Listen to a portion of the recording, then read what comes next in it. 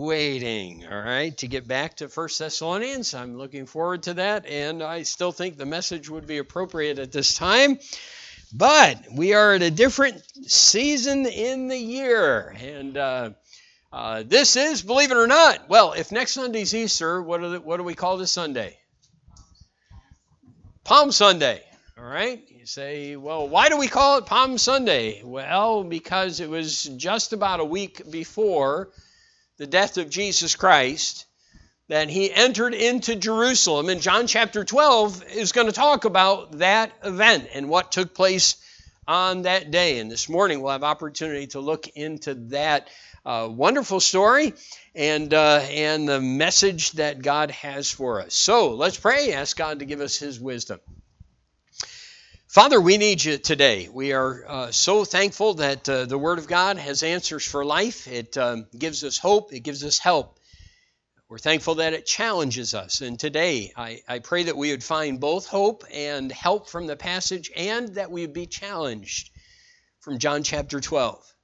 That our lives would be different, that they would be changed because of what we hear from the Word of God, and because we've pondered the truth of God. So we need your strength, we need your help, we need your understanding, and you to open our eyes to give us your gracious understanding of your word. And we'll thank you for what you'll do, how you'll help us this morning for the glory of God. And we pray this in Jesus' name. Amen. I take it, before I get into the message, I got to say this. Thank you for leading songs today. I'm so thankful, and I suspect everyone just online was getting tired of seeing the same ugly face, just as everyone was in here. So it's nice to see a good-looking person, at least for part of the service, rather than just this same ugly mug for the whole thing. So thank you very much for being here today and helping with that, and giving people a good-looking face to look at least for a little while. All right, so you're in John chapter 12. And we're going to read from that in just a few moments. But let me share with you a story a preacher told about his experience. He said, my wife and I wanted to experience a New York City ticker tape parade, which, by the way, I understand are pretty amazing things. Well, he said we had opportunity to do that when Desert Storm veterans were honored. This, again, was a while back. He said, we went with our girls. To avoid congestion, we took a bus. We made our way to the steep canyons of Wall Street. The streets were so crowded with onlookers, we were pretty much flat against the building as we were moving along, at least trying to move along. And then we ended up actually inside an entryway. He said, this turned out to be a blessing, a good thing. When the troops came marching up the street, the crowd went wild. Cartons of paper and confetti were tossed out of windows. They threw real ticker tape. Get this, imported from Connecticut, because Wall Street no longer uses real ticker tape. So there you go. There you have it. They threw stones, coins. They threw even pieces of wood. And so these things are all going about. He said, that's why we were glad that we were in, kind of under some cover and we were protected. He said, we never saw the soldiers. Well, because of the crowd. They couldn't see anything. He said there was a glimpse of helmets and a Patriot missile poked up. But he said this, the energy and joy was a sight to remember forever. I wonder what it's like in Jerusalem when Jesus came to town just about a week before the Passover. Guests had been swarming into the city of Jerusalem because it was time for the feast. It was time for the Passover. This is an important celebration. One writer suggested that the crowds swell tremendously during a time like the Passover or any other feast of Israel, especially, though, for the Passover, which is a major event as far as the children of Israel and Jewish people are concerned. So crowds are coming in. They're gathering for the Passover celebration. One writer suggested that there would be somewhere around 1.5 million people in Jerusalem for this celebration. And I don't know how he came to that conclusion or got to that number. That really doesn't matter. But what we do know, and we could tell you, is this, that Jews felt it an obligation to be in Jerusalem during the Passover. Jewish men aged 20 and over All Jewish men would make the trek, even if they couldn't bring their family, because this was an important feast. So there were hordes of people all around Jerusalem as they're getting ready for and as they're coming in from miles around to celebrate this wonderful event that's going to take place. The event, not necessarily Jesus Christ entering the city, because that wasn't the reason they came, but the Passover, which was vitally important to these people and to the Jewish nation, and rightfully so, because it represented what? God's deliverance of the children of Israel from the land of Egypt and from captivity. What a wonderful time it was for the people. So you can imagine then that there are masses of people all over Jerusalem, and word is that this man, the healer, Jesus, the one who's been going around all over and creating quite a stir by miraculous works, by giving blind people sight, by helping lame people walk, by doing all sorts of things that have just been beyond imagination and no one had ever seen in their lifetime. They hear that this Jesus is going to come and he's going to enter into Jerusalem. And so this is the day it happens. In John chapter 12, starting in verse 12, on the next day, much people that were come to the feast, when they heard that Jesus was coming to Jerusalem, took branches of palm trees and went forth to meet him and cried, Hosanna! Blessed is the King of Israel that cometh in the name of the Lord. And Jesus, when he had found a young ass, sat thereon, as it is written, Fear not, daughter of Zion. Behold, thy king cometh, sitting on an ass's colt. These things understood not his disciples at the first. But when Jesus was glorified, then they remembered that these things were written of him, and that they had done these things unto him. The people, therefore, that was with him, when he called Lazarus out of his grave and raised him from the dead, bear record. For this cause the people also met him, for that they heard that he had done this miracle. The Pharisees therefore said among themselves, Perceive ye how ye prevail nothing? Behold, the world is gone after him. That's what it sounded like on that day. I can't help but imagine that it must have been just about as exciting, if not more exciting, than the family that was able to see the ticker tape parade that day. What an exciting event as the people all come running out to greet Jesus, this wonderful healer, and the one who had done this miracle that no one has ever done before. He raised a man from the dead. What an amazing event. You know, the song says it very well. In fact, I can't get the tune out of my head. Maybe you've heard it before. Hosanna, loud Hosanna, the little children sang. Through pillared court and temple, the lovely anthem rang. To Jesus, who had blessed them close folded to his breast, the children sang their praises, the simplest and the best. From Olivet they followed, mid an exultant crowd, the victor palm branch waving and chanting clear and loud. The Lord of men and angels rode on in a lowly state, nor scorned that little children should on his bidding wait. Hosanna in the highest, that ancient song we sing, for Christ is our Redeemer, the Lord of heaven, our King. Oh, may we ever praise him with heart and life and voice, and in his blissful presence eternally rejoice. The words of the song aren't exactly accurate because it wasn't children necessarily that were singing this or crying this statement, although the truth of the matter is children, I'm sure, would have been gathering in and joining in as far as what was going on. The fact is, all people had done it because the King of Israel had come. And by the way, he has. All power has been given unto him. And today we rejoice that he has indeed come. We called again this Sunday Palm Sunday in remembrance of that event that we just read here in John chapter 12. 5 days before the Passover, when Jesus would give himself to die for the sins of the world. Verse 1 tells us that fact. It was 6 days when he came to Bethany, where Lazarus is, which had been dead. It was the next day, according to verse 12, that much people were come to the feast and they came to see Jesus. So 5 days before the Passover, Jesus is here. Now, when did Jesus die? Do you know when he died? He died on the Passover. Now, we haven't even gotten into our text necessarily this morning, but that's a significant point. He died on the Passover. You say, well, what's the significance? The Passover represented God's deliverance of Israel from captivity. His death celebrates his deliverance.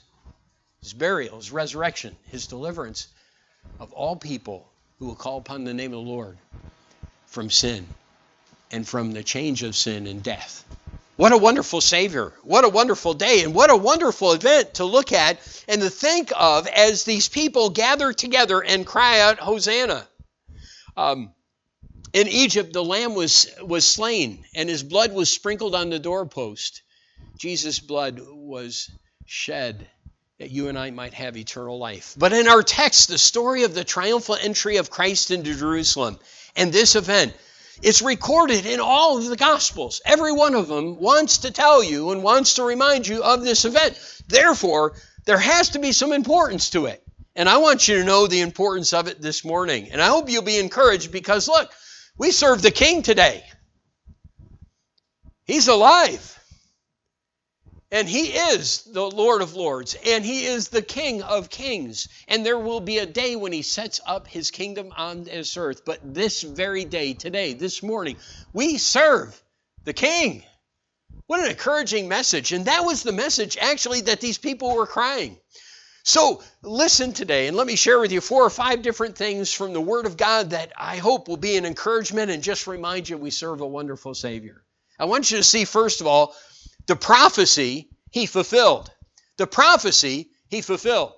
Now you might think that the triumphal entry into Jerusalem isn't really necessarily a big deal because, well, the big deal is he died on the cross a short time later. Well, I agree with you. The big deal is he died on the cross, he was buried, he rose again the 3rd day, which we're going to celebrate next week and be reminded of. All right, but this event was a big deal as far as biblical history is concerned and as far as what God has to say in his Word. Let me tell you the reason why. Because there are at least 2, and I think actually we could probably argue 3 Bible prophecies that had to be fulfilled about the Messiah that were accomplished at this triumphal entry. Do you know that? Let me tell you something. If we don't have the triumphal entry, Jesus isn't the Messiah. You say, well, why? Because there were things talked about in the Old Testament that the Messiah would do that he wouldn't have accomplished except for the triumphal entry. So let me tell you that this event, days before the death of Jesus Christ, was important because it was part of all that had to be fulfilled before the Messiah could die. Because it is part of what the Bible said in the Old Testament. So let me share with you the importance of the prophecy he fulfilled. It was a necessary event. The triumphal entry is so important, not because it gave people an opportunity to say, Hosanna! Blessed is the King that cometh in the name of the Lord. It wasn't because he gave them a chance to do that, although it was right for them to praise him. It's far deeper than that. The Messiah had to fulfill the 2 events that took place here in this passage. Well, he said, what are the 2 events? Well, let me share the first. The first, in order of placement in our text, is what the people said. Notice, if you would, again, in verse 13, he says, they took branches of palm trees. They went forth to meet him. And what did they cry? Hosanna! Blessed is the King of Israel that cometh in the name of the Lord. You say, well, what's that statement? Significant? Yes. Here we go. This is the day of significance. It was vitally important. You say, why was it important? Well, if you were to take time this morning, and we don't have time, because I'll preach real long if we look everything up. In Psalm chapter 118, you can read about a passage where Jesus Christ is called, or the psalmist refers to Jesus as the cornerstone, the headstone, the stone that the builders rejected. You can read about that in Psalm 118. I think it is in verse 22. The stone which the builders refused. Now, many believe that Psalm 118 and all the verses there, the whole chapter, but specifically starting in verse 22 and on through the end, that they are specifically a prophecy. It's one of the messianic psalms. It's a prophecy about Jesus Christ. And indeed, it is. And in Psalm 118, the Bible says this, Save now, I beseech thee, O Lord. O Lord, I beseech thee, send now prosperity. Verse 26 says, Blessed be he that cometh in the name of the Lord. We have blessed you out of the house of the Lord. You realize that what the people said of Jesus on this day, even though they didn't know what they were saying necessarily, what they claimed and what they proclaimed and what they said was something that David prophesied would be true of the Messiah hundreds and hundreds of years before it ever took place.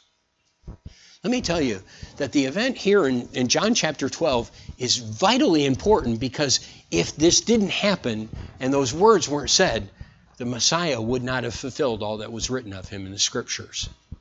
But you know, it's not just that took place that is important, because there was another prophecy. In Zechariah chapter 9, in verse 9, the Bible says, "Rejoice greatly, O daughter of Zion. Shout, O daughter of Jerusalem," which, by the way, was fulfilled, wasn't it? Hosanna! It was fulfilled on this day. All right, why should we shout? He says, "Behold, thy king cometh unto thee. He is just and having salvation, lowly, and riding upon an ass." When did Jesus ride upon a donkey? The triumphal entry. You know, sometimes we look at events in Scripture and we don't understand why the significance. Why would all the writers mention it? Why would Matthew, Mark, Luke, and John all write about this event? Because it was vitally important to the Messiah fulfilling all that was written of him. And so what these two writers, both David and Zechariah, share with us were things that God said would happen to the Messiah, and without this event, they don't take place. It was a necessary event. But you know what else is interesting to me? Is that we learn even in this passage, it was a spontaneous event. You know what's interesting about the fulfillment of Scripture here? Is that no one knew they were doing it. That's what's amazing about this. No one knew they were doing this. The people, when they cried this, they didn't know that they were actually fulfilling Scripture. At least as far as we know. And then if you look at verse 16, you read these words. "These things understood not his disciples at the first." You know what? When Jesus sent a couple of his disciples, by the way, all the writers share different things about this event. And if you want to read them through, I'd encourage you this week to maybe take one each day, one of the Gospels, and read through the triumphal entry. And you'll see different things that are brought out. And Jesus sent some of his disciples to go out and to find a donkey that he could sit upon. One where no man had ever sat before, which, by the way, I wouldn't think would be all that wise a thing. Do you? And yet God reminds us he was in control of the animal kingdom. So Jesus is able to sit on this donkey and ride in. And as a result, he fulfills what's written of him. But the disciples, when they got that donkey and then they had him riding out, they weren't saying, "Oh yes, this is what the Bible says of him." They had no idea. Do you know when they knew? Later on. Probably when Jesus revealed to him that he fulfilled all that was written in the Old Testament, and he opened unto them the Scriptures. Do you read that after the resurrection of Jesus Christ, when he appeared again. So this was a prophetic event, and it was vitally important to the fulfillment of Scripture, and Jesus fulfilled everything written of him. That's why we can say he's the Savior. That's why we can say he's the King. Because Jesus fulfilled what was written of him, and this event was one of it.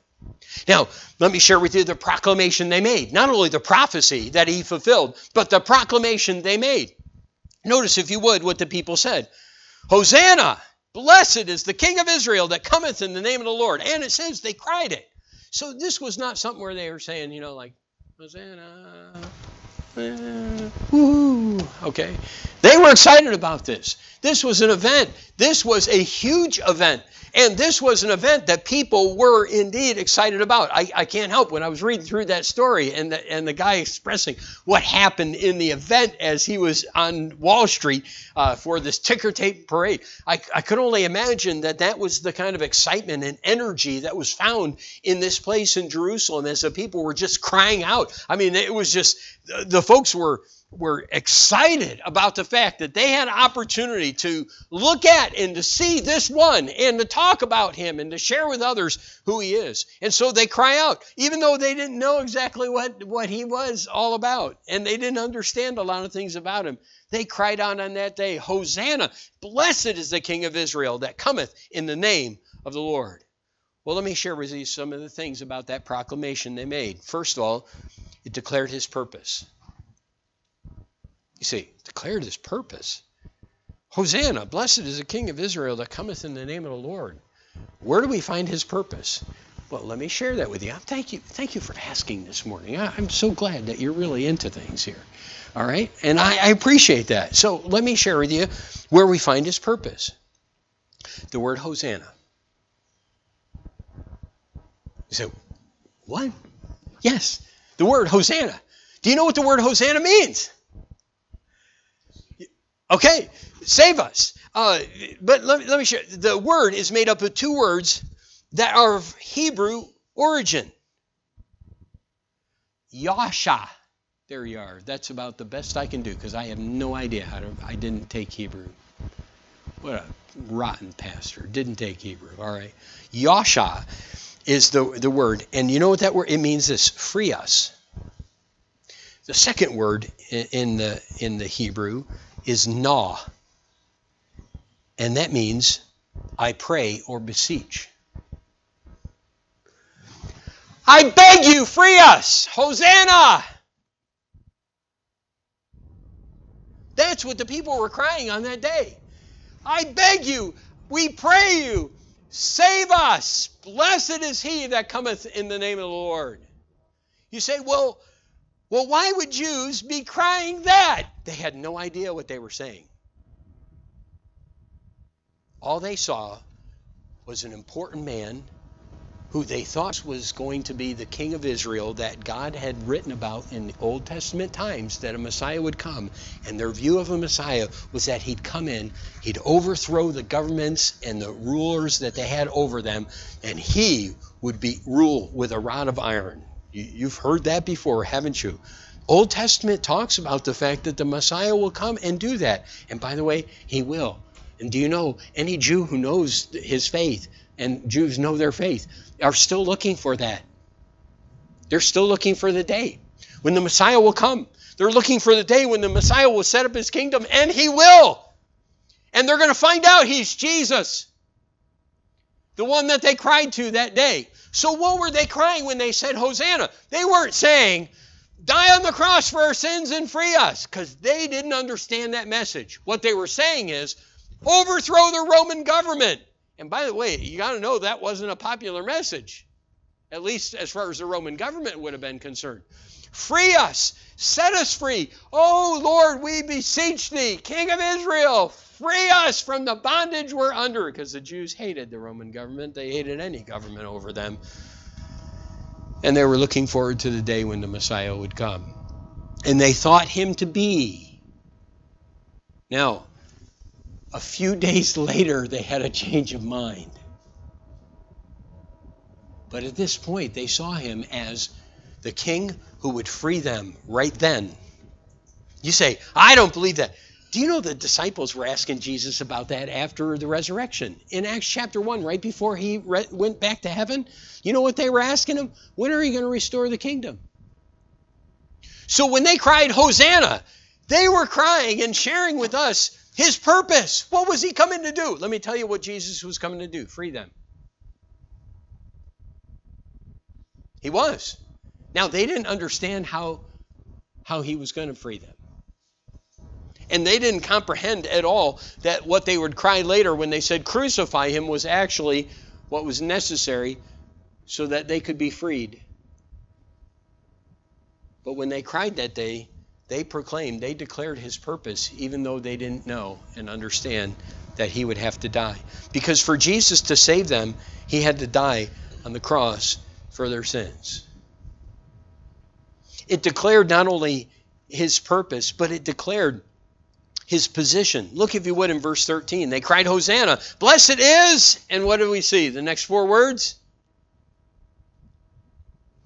The King of Israel, his royalty. They proclaimed his royalty. There's a story about King George V of Britain. He paid a visit to the city of Leeds. And when he did, elaborate preparations had been made for his coming. He came in on a train. He left on a train. And crowds filled the streets to wave and cheer. Well, there was an elementary school. There was a school that was along the train route, and the king had agreed that he would come out when he was passing by this school and he would wave to the children. It was a big thing. It was a huge event. It was a major thing in that day. And so he agreed to do that. Well, the school children on that day, when the royal coach train was to pass by, they were all gathered, the kids were all gathered, the teachers were all gathered all along the wall of this playground to see the king. Well, when the king came out of his coach, he didn't have any crown. He was dressed in a suit. He looked like an ordinary man. And from his jacket, he took a handkerchief and he waved to the young people. Well, the train passed by and the cheers subsided, and the teachers heard a little girl sobbing. And one of them went over to this girl and said, "Why are you crying?" And she said this, "I wanted to see the king, but I only saw a man." You know, in that day of Christ, the people, at least a few days later, saw only a man. But we see the Christ, the King of Israel, the King of kings and Lord of lords. Someday we're told in Scripture he will sit as king. Revelation 19 says this, "And out of his mouth goeth a sharp sword, that with it he should smite the nations, and he shall rule them with a rod of iron. And he treadeth the winepress of the fierceness of wrath of Almighty God. And he hath on his vesture and on his thigh a name written, King of kings and Lord of lords." You know, they didn't understand exactly what they were crying. They didn't know and they didn't understand that he was the king, but that the king had to die for the sins of the world. They didn't understand any of those things, but they cried out the truth that day when they cried out, "Hosanna! He's the Savior, his purpose.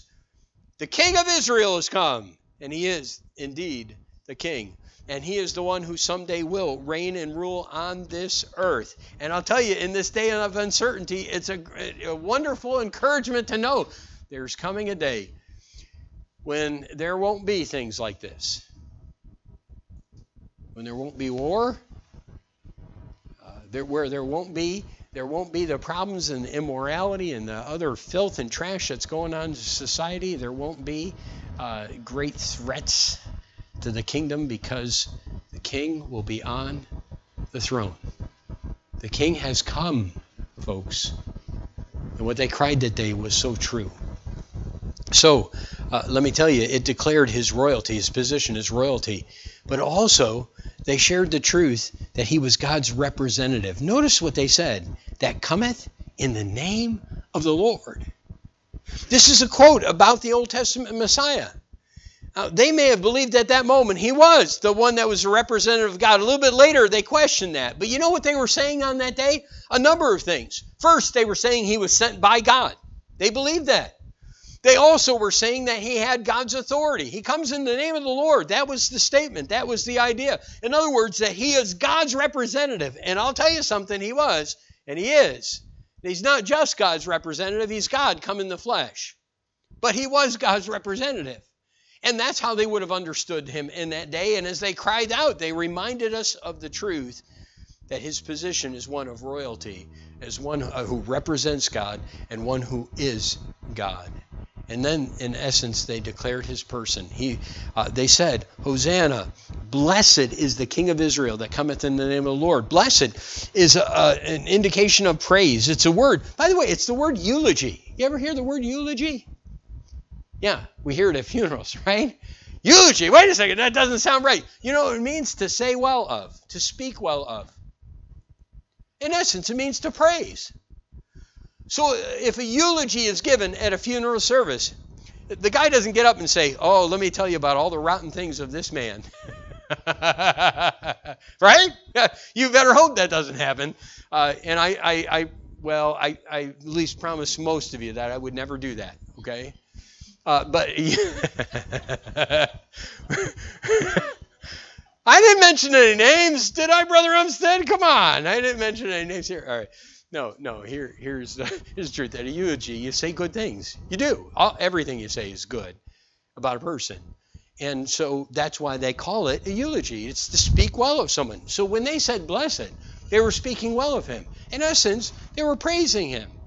Praise be the one, the King of Israel, who cometh in the name of the Lord. Are you seeing how important what took place on that day is in biblical history, and as well to just remind us who we serve? And what was amazing about it is these people did not understand. But they were sharing a powerful message, a more powerful message that I could ever preach. Hosanna! Please save us! Blessed is the King of Israel that cometh in the name of the Lord. And in that one statement sums up the whole ministry and life of Jesus the Christ, Savior of the world, who came to die for us. Do you know the plan he shared? I want you to see the plan he shared. The plan was declared by the crowd. Again, going back to that word Hosanna, which means free us, we pray. Unknowingly, they expressed exactly what the Son of God would do in a few days. He would open the prison of sin. He would set them free. And that truth was declared by the crowd in verse 13. But even his disciples didn't grasp what that would require and what it would mean, because the very day of his death, or the day before his death, they were saying, you're not going to die. I won't leave you. I won't abandon you, and I'm going to stay with you, and you're not going to die. And stop telling people you're going to die. That's what Peter said. And the Lord had to tell him, get thee behind me, Satan. Because he didn't understand, he didn't comprehend the things of God, the things that be of God. Nor did these people, but the plan was shared by them when they declared that word Hosanna. I think that's powerful.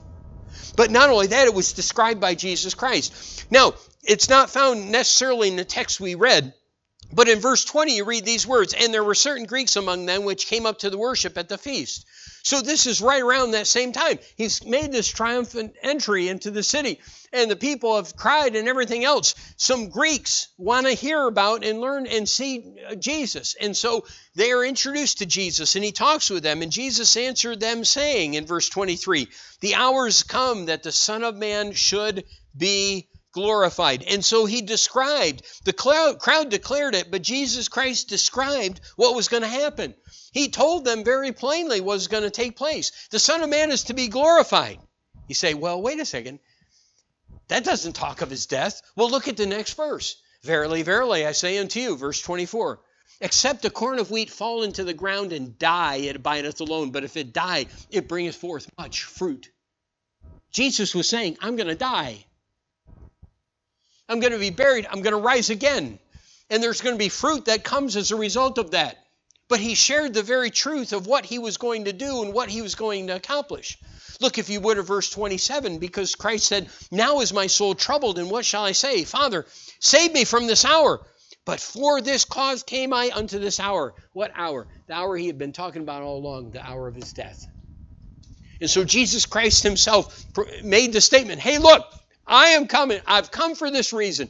And there's no way I'm turning back. And I can't ask the Father to stop it because it would be wrong. I came for this reason. Why? I came to seek and to save that which is lost. And the triumphal entry is the, if you would, the gateway that leads us to that very day and to that very event. And so Jesus Christ shared the plan. His plan was he was going to die for the sins of the world. For God so loved the world. This is what he shared with Nicodemus.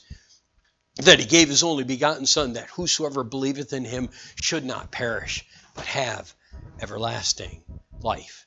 And so God's message was shared. His plan was shared. The proclamation he made. Now you say, okay, Pastor, big deal. Well, actually it is a big deal. And everything we've shared is very important for you to know. But I'd like you to see two things about the proclamation that he made. Because when Jesus gave this message and when Jesus shared these things and when these things took place, there is a natural result, there's a natural response that people should have to it. So what is the message? Well, look, if you would, toward the end of this chapter, because Jesus is still, again, talking, and he's talking about the fact that there was a voice from heaven. That was right after the Greeks had visited with him. But look, if you would, at verse 44. Jesus cried and said, And this is in the events now. He's made this triumphal entry. He's met with the Greeks. This is all, as far as we know, either in this day or in 1 or 2 or 3 days within that event. And here's what he said. Jesus cried and said, "He that believeth on me believeth not on me, but on him that sent me. And he that seeth me seeth him that sent me. I am come a light into the world, that whosoever believeth on me should not abide in darkness. If any man hear my words and believe not, I judge him not. For I came not to judge the world, but to save the world. He that rejecteth me and receiveth not my words hath one that judgeth him. The word that I have spoken, the same shall judge him in the last day. For I have not spoken of myself, but the Father which sent me. He gave a commandment what I should say and what I should speak. And I know that his commandment is life everlasting. Whatsoever I speak, therefore, even as the Father said unto me, so I speak." What Jesus spoke was the truth. And the truth was, believe on him. So what does the triumphal entry and everything else have to do with us today? And what does it mean to us? Well, certainly it was important because it ultimately fulfilled all that was written of Jesus so that we could say he is the Messiah. But it's important because it's a message that says, believe on me. It continually says, believe on me. I have fulfilled everything that's been written, and so believe what I've said. And not only that, because everything that I have said is what the Father has told me to say. I speak those things that the Father has given me. So believe on me. The proclamation Jesus made was believe. Paul said it well, that if thou shalt confess with thy mouth the Lord Jesus, and shalt believe in thine heart that God hath raised him from the dead, thou shalt be saved. For with the heart man believeth unto righteousness, and with the mouth confession is made unto salvation. For the Scripture saith, whosoever believeth on him shall not be ashamed. For there is no difference between the Jew and the Greek, for the same Lord over all is rich unto all that call upon him. For whosoever shall call upon the name of the Lord shall be saved. The message today from the triumphal entry should be, Hosanna! The cry of people should be, Hosanna! Save us from our sins. And if you will call upon him, if you will believe on him, that is the message he preached here in this passage. Then God will do for you, Jesus will do for you what no man can do for you and you can't do for yourself. He'll save you. The Jews of that day had no power to overcome the Roman government. The Roman government was the power of the day. It was the power of the world, if you would. They had no ability to win that victory. The only way it would ever come is if a Savior came and brought that victory.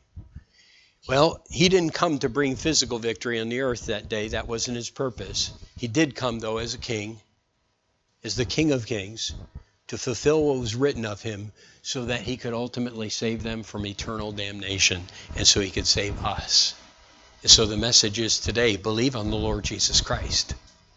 And you say, well, Pastor, you know us and you know that we've trusted in Christ. Well, I never want to take for granted something so important as your eternal destiny. Where you spend eternity depends on what you do with Jesus Christ, not your church membership, not baptism, not good works, not being a good person, not living a moral life. It depends on what you do with Jesus Christ because Jesus is the Savior. Save us, I pray. And Jesus did that very thing and provided it. But you have to believe, you have to receive, you have to accept what God has offered, this gift of eternal life through the shed blood of Jesus Christ for your sins. So if you've never believed, that's the first message. But do you know there's another message actually found in this text and in these events? Because when Jesus preached in verse 24, except a corn of wheat fall into the ground and die, it abideth alone, but if it die, it bringeth forth much fruit. He then directed some instruction to his followers and to those who believed on him. And do you know what the message was? Serve him. The proclamation, believe him, believe in me. But there's another proclamation made, serve me. Look, if you would, at verse 25. He that loveth his life shall lose it. He that hateth his life in this world shall keep it unto life eternal. If a man serve me, let him follow me. And where I am, there shall also my servant be. If any man serve me, him will my Father honor. You know what the message is to every Christian when we think of the triumphal entry and the events that took place there and who Jesus is and everything else? And as we think about the fact that he is the Savior and we've already believed, if you've already believed, then the message for you today from this passage is, serve me. The grain of wheat is going to be put in the ground and it's going to die so that you can have life and bring forth fruit, eternal life. That's what Jesus said was going to happen. And he said, you know, if you believe in me, then you should live the same kind of life. What is it? Dying to self. Where I say, I serve the King. He is the Savior. He is the Lord. And he deserves my best. And that message preached by Jesus to his disciples, no man, if any man serve me, let him follow me. So the message for us today, I think, is wonderfully encouraging, but also powerfully challenging. It's encouraging because what they cried that day, Jesus was and did. He saved. He is the King. But what Jesus also preached is that not only should we believe that, but we should live in light of it. And the one who is the King, the one who is to be, who is the Lord, the one who died and was buried and rose again, deserves the same kind of dedication from his people. So I'm part of the family of God, Pastor. What does the triumphal entry mean to me? I serve the King. So, you know what? I don't have to worry about what's going on. I really don't. I have to worry what's going on in this world. I serve the King, and he gave his all. I should give my all. So, do you believe that statement? Hosanna! Blessed is the King of Israel that cometh in the name of the Lord. You believe that? Live it. Accept Jesus Christ if you haven't. If you know him, serve him. Die to self. Because that's what the Lord did for us. He died to self. He gave himself. And he expects the same from his servants. Let's bow our heads and close our eyes. We haven't had a come forward invitation